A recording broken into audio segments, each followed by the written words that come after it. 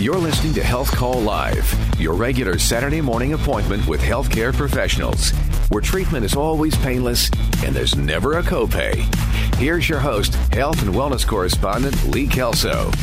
Well, I'm sure you've heard that old saying, food is medicine, right? We've featured a number of guests over the years explaining everything from how food interacts with bacteria in our gut to release nutrients, to how foods we eat, it can affect your chances of heart disease, diabetes.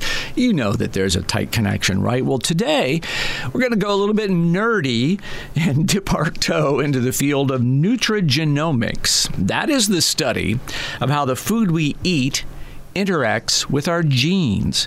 Dr. Monica Deuce is from the University of Michigan. She studies the effects that food has on your genes, how the ingredients in food can actually switch those genes on and off, and how that can be connected to brain function and just a whole bunch of stuff. It's a pretty interesting field of science, and a good way to understand the power of food is to go out in the field and crack open a beehive. Dr. Deuce says if you question the power of food, consider how an ordinary bee becomes a queen bee. It's all because of what they are fed. Yes, this is an amazing story. So you probably heard about queen bees and worker bees. What you might not know is that actually they are genetically identical organism, and one becomes a queen and the other one becomes a worker just because of the food they eat. And this is not just a change in their status, queen versus worker. It's actually a completely different physiology. So the queen bee can live for years. She's fertile. She gives birth to the entire hive. But the worker bee, on the other hand, only live for a few weeks, and they have different roles within the colony, and they're completely sterile. That is only because of the food they eat. The queen eats something called royal jelly, whereas the bees, the worker bees during development end up eating pollen and other things.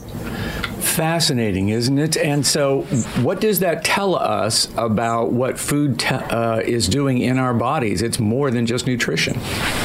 Yes. So what that sort of told me, that really striking example, is that although we usually think of food, what did I eat this morning? What am I going to eat at lunch, as calories or as fuel for our bodies, there's an additional component to food. I like to think of it as information, something that connects directly with our genome and the physiology of our cells to really shape very intimately some of the inner workings down to the molecular level. So I think people associate genes with things like hair color and eye color and that kind of thing, but it's not a static system. It's not set at birth and then never changes. On a simple level, can you kind of walk us through how genes are activated and what that does in our body? Yes. So we have to remember that every single cell in my body and your body and every human body actually shares the same genome. So because we all came from a single cell, half from mom, half from dad. So we have about 25,000 genes, but not all those genes are on at the same time. So your brain cells turn on a set of genes and turn off another set of genes that allows them to be electrically excitable and do all the things that brain cells do. And then our liver cells turn on a different set of genes. And so this really depends on the workings of these genetic switches. And so like the switches from lights in the room, genes also have switches. And the switches essentially determine whether the gene is turned on or off, where it's on, how much it's on. And this determines whether the cell can be a neuron, like the identity of the cell, but also how fast it's dividing, how it's responding to temperature or nutrients, and many things. Got it. So clearly then, the foods that we choose to eat are turning on and off our genes at various intensities and levels. So what does that tell us about how that influences health? So food directly tied to health by messaging genes. That's an interesting concept.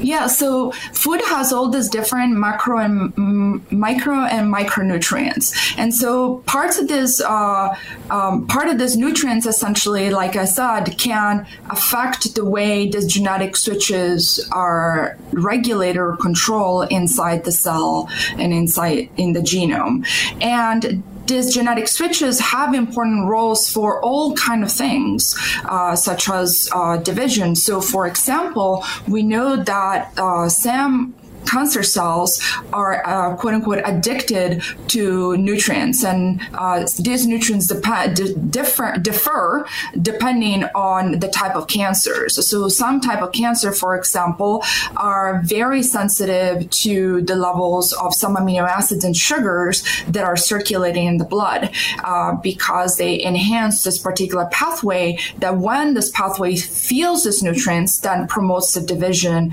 and the growth of the cancer. And so in that case, one might think about that if we now try to starve or prevent the cancer from getting to those nutrients, then we might affect its ability to divide or to migrate to different tissues. Oh, man, that is very interesting. I think we could probably do a whole segment on that alone, but I want to focus about some dietary choices that we make and what evidence there might be that it's influencing us. So, for example, if I am eating a high sugar diet, what information are my genes receiving and how is that affecting my health? So one of the things we know about sugar is that when we have sugar, a lot of sugar in our diets, and I should precise that most of the sugar we eat, it's not from sources where we know sugar is coming from. It's usually from food that are prepackaged or processed that end up having a lot of sugar for a number of different reasons. So it's sort of this hidden sugars. So we know that when animals eat foods that have some extra sugar, essentially they tend to eat more. And so we don't actually know the reasons behind it. Why is that we cannot regulate our food intake as well as when we eat other kinds of food? So in our lab, we study how that affects the cells that sense sugar in the tongue or the mouth. And so what we found is that diet high in sugar actually activated this metabolic pathway, then end up turning off some genetic switches in the nucleus, then makes a cell less likely or less sensitive to sense sugar. So essentially the animals that eat a lot of sugar end up feeling less of it in their mouth. So the intensity of sweetness is less. And this ends up creating the circumstances so that they want it more and they consume more of it. I get it. So we become sort of accustomed, our bodies adjust and we need more. It's like an addict. You need more and more and more to get high every time, right? There is a desensitization to this. And in fact, some of your listener might have quit sugar or, cut down on sugar. Some people, especially that have tried a ketogenic diet or even a paleo diet where there are low levels of refined sugar, might notice that after a few weeks or a few months, they actually cannot, they taste sugar so much, the sweetness of sugar, that they actually are unable, don't find pleasant some of the things they used to eat before, because each person essentially has a bliss point for sweetness, and this bliss point though depends on diet, and some of that it's because of the effects of sugar on genetic switches. So again, that is Dr. Monica Deuce. She is a molecular biologist who studies nutrigenomics, the interaction of food with your genes, a lot deeper. We got into the weeds than I had time to include here on the radio. So if you want to check out the full version, you can see the video version of this interview on the Health Call webpage. Just go to healthcall.live, healthcall.live, and you can nerd out there. Lots more ahead today from the leading edge of health medicine. For example, one type of coffee that might actually help you live longer. We'll look at how artificial intelligence can predict whether you're going to have a heart attack. And if you're using artificial sweeteners to cut calories, you may be training your brain to do bad things. All of that when we come back on the Health Call Live Radio Hour on WOWO. Welcome back to Health Call Live. If you've got a question, you don't have to give blood to get the answer. Just call us at 447-1190. And if you want to send a text with a question, you can always reach out to me here at the studio at 46862, 46862. You know, I follow health news all week long and come across lots of interesting information, research, new technologies, practical health tips you can use every day. And there's a trend I'm seeing, and there's a growing interest in work on the concept of longevity. How can we stay healthier longer and extend our lives? A couple of examples in the news this week, and one of them involves coffee. The other, something called glutathione. All right, so let's talk about coffee first. It has been controversial for years, right? I mean, I've seen studies that say coffee contributes to liver cancer, and then I've seen reports that say it prevents colon cancer and prevents heart disease and helps fight type 2 diabetes. So lots of research all over the place on this one. Well, a new report out this week is from a noted longevity researcher who says that in areas of the world where people live the longest, coffee is consumed regularly. Coffee is rich in polyphenols. Those are compounds that act as antioxidants and fight inflammation. And researcher Dan Buettner says Greek coffee has the biggest benefit in that area.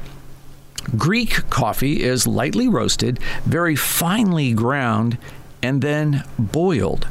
Supposedly, this creates a foamy, rich, creamy cup of coffee. And the beans are so finely ground, there's no need to strain them out. You just kind of let them settle to the bottom of the cup, so that means that you are eating some of those coffee grounds. This process supposedly produces a bigger dose of antioxidants, but less caffeine. So in 2018, a study of 500,000 people showed that drinking coffee is associated with a lower risk of death. And surprisingly, the biggest reduction in mortality was found in people who drank 6 to 7 cups a day. And that's, quite a bit more than the 4 cups a day doctors tell you to put the cap on it there. So interesting that this was true for both caffeinated and decaf coffee drinkers. And so it seems to be these antioxidants do play a role. And if that is in fact the case, well, then Greek coffee might be the way to go. Now, I've never had Greek coffee. I wouldn't even know where to find it here in Fort Wayne. If you do, shoot me a text at 46862 and I'll share that with other people. The other longevity headline that caught my attention comes from a doctor at the Baylor College of Medicine who says that glutathione can slow down aging that happens at your cellular level. So Dr. Rajapul Sekar says mice given glutathione live 24% longer. And here it is again that oxidative stress seems to be playing a role. It contributes to aging by damaging our mitochondria. Those are the little powerhouse mechanisms within our cells that provide the energy for all cellular functions that you need to survive. So Dr. Sekar says glutathione levels drop as you get older. So as we age, your body's making less glutathione, so you are then less able to deal with this oxidative stress. And this oxidative stress is what slows down your mitochondria, and your mitochondria are producing the energy that you need for cell division and other things. You get that connection? It's kind of a string through all of that there. So that's why as we get older, he says, we see more loss of muscle strength, defects in our metabolism, and others. So he has been researching giving amino acid glycine and something called N-acetylcysteine to mice. Now, this combo is what your liver uses to make glutathione. I know this is getting a little deep, but hang with me. It goes someplace.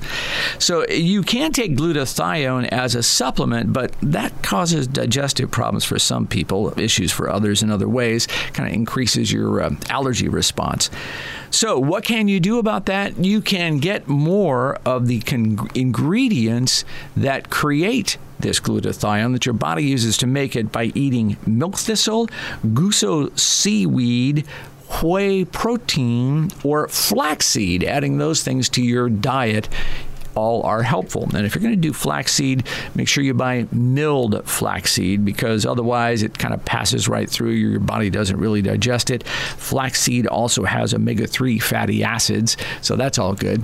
So yes, you can find all these things, and this is where I'm going to point you back to our good friend of the program, Greg Russell, pharmacist, clinical nutritionist at Fort Wayne Custom RX. Greg knows this stuff quite well, and he can point you to really pharmaceutical quality supplements that he can guide you to that will make a difference if you want to try adding some glutathione to your diet. You can also, just start eating more milk thistle and all that kind of thing. Somebody just mentioned here on the point of coffee, somebody sent me a text and said, you can do the same thing in a French press. So I don't know if you know how a French press works, but essentially a cylindrical glass tube. You pour the coffee and hot water in there together, and you push down on a platform within the press. It separates the coffee grounds, and you get kind of the outcome there. So they supposedly produces less caffeine that way, but generates more of the oils. So that's what we're talking about here, the polyphenol. So that is one concept that was put forward by a listener. Also, somebody's saying that you can probably get Greek coffee at Greek Fest, and you might check at some of the Greek restaurants in town. Well, of course, that makes sense. So thanks for that input on where to find Greek coffee if you're trying to extend your life using the coffee method. This whole area of longevity is really interesting, and there's a lot of new science going on there, and so I'm going to be watching that very closely, hearing more about that as research ramps up. One of the things that is involved in that whole longevity movement is something we've talked about before on the program, and that is intermittent fasting. Putting your body into an area of calorie deprivation for a period of hours. It lets your body quit processing food and work more on internal features. So, yeah, we'll talk more about that in the future as well, I'm sure. So I want to shift now to artificial intelligence. It's going to have a big influence on our lives as we move forward in healthcare. Just one example is computers are getting really good at reading X-rays. It's thought that before too long, X-rays are first going to be analyzed by a computer, which will then flag what it thinks is wrong and then send that on to a radiologist for confirmation. Well, at Cedars-Sinai Medical Center, they're using AI to look at a form of computed tomography angiography, and they're studying the amount of plaque that accumulates in your coronary arteries and predicting the chance whether or not you are going to have a heart attack 5 years before it's likely to happen. Humans can do the same thing. They can study the results of these CT angios, and they can take a look at it and tell, you got this plaque buildup here, and it's not looking good, and make some recommendations based on that. But that takes as much as 30 minutes to do that analysis. But when you bring artificial intelligence into the picture, at Cedars-Sinai, they're saying they can do it in 6 seconds. So that reduces the cost. It makes it more available. So wouldn't that be fascinating to see that you go in and have a CT scan and they'll tell you, you're at high risk. About 5 years from now, there could be a heart attack happening on the pace of we're seeing this arterial plaque accumulate. So fascinating how artificial intelligence is also working on that. AI is also playing a role, and this is fascinating, in being able to tell whether or not you're at risk just by listening to your voice. At Mayo, they're using the Vocalis Health algorithm. It listens to your voice and measures 80 unique characteristics that look for signs of coronary artery disease. It boils them all down to a risk score. If you have a high risk score, it means you're 2.6 times more likely to have a problem. And then, in fact, they found 59% of the people who had high risk, they popped up in the hospital within 2 years with that problem. So artificial intelligence, changing the way healthcare is delivered, reducing the cost, and also making a big difference for how this is all going to go forward in healthcare. And they're now even saying that this whole voice analysis can even spot COVID-19. Amazing to hear where this technology is going. All right, so turning the page now, let's look at some artificial sweetener news. This I thought was real interesting. It says that there is a trend that if you're using artificial sweeteners, trying to reduce calories in your diet, you are actually making it harder on yourself to lose weight. These zero-calorie sweeteners are called non-nutritive sweeteners, or NNS. That's how the scientists refer to them. And they actually are much, much sweeter than sugar is itself. So the problem is, if you use these NNSs to reduce the calories you take in, you are training your brain to crave even more sweets. So artificial sweeteners, according to dietitian Zoe Schroeder, make the brain addicted to that extremely sweet taste, and it triggers cravings, which does what? causes you to eat even more sugar, goes seeking more sweets. So I've also seen research that says people who drink diet sodas have a different gut microbiome. Aspartame, sucralose, neotame, saccharin, all toxic to the good bacteria that we need in your gut. So there, if you're using those artificial sweeteners, be aware of those changes. All the time we've got for you today. I'll be back again next week. We're going to be taking a close look at prostate issues. So join us here for Health Call next Saturday morning at 9. You've been listening to Health Call Live. Watch a recording of today's program on the Health Call Facebook page or on the web at www.healthcall.live. Drop us a line to recommend a guest or suggest a topic for a future broadcast. Join us next Saturday at 9 a.m. for another edition of Health Call Live on WOWO 1190 a.m. and 107.5 FM.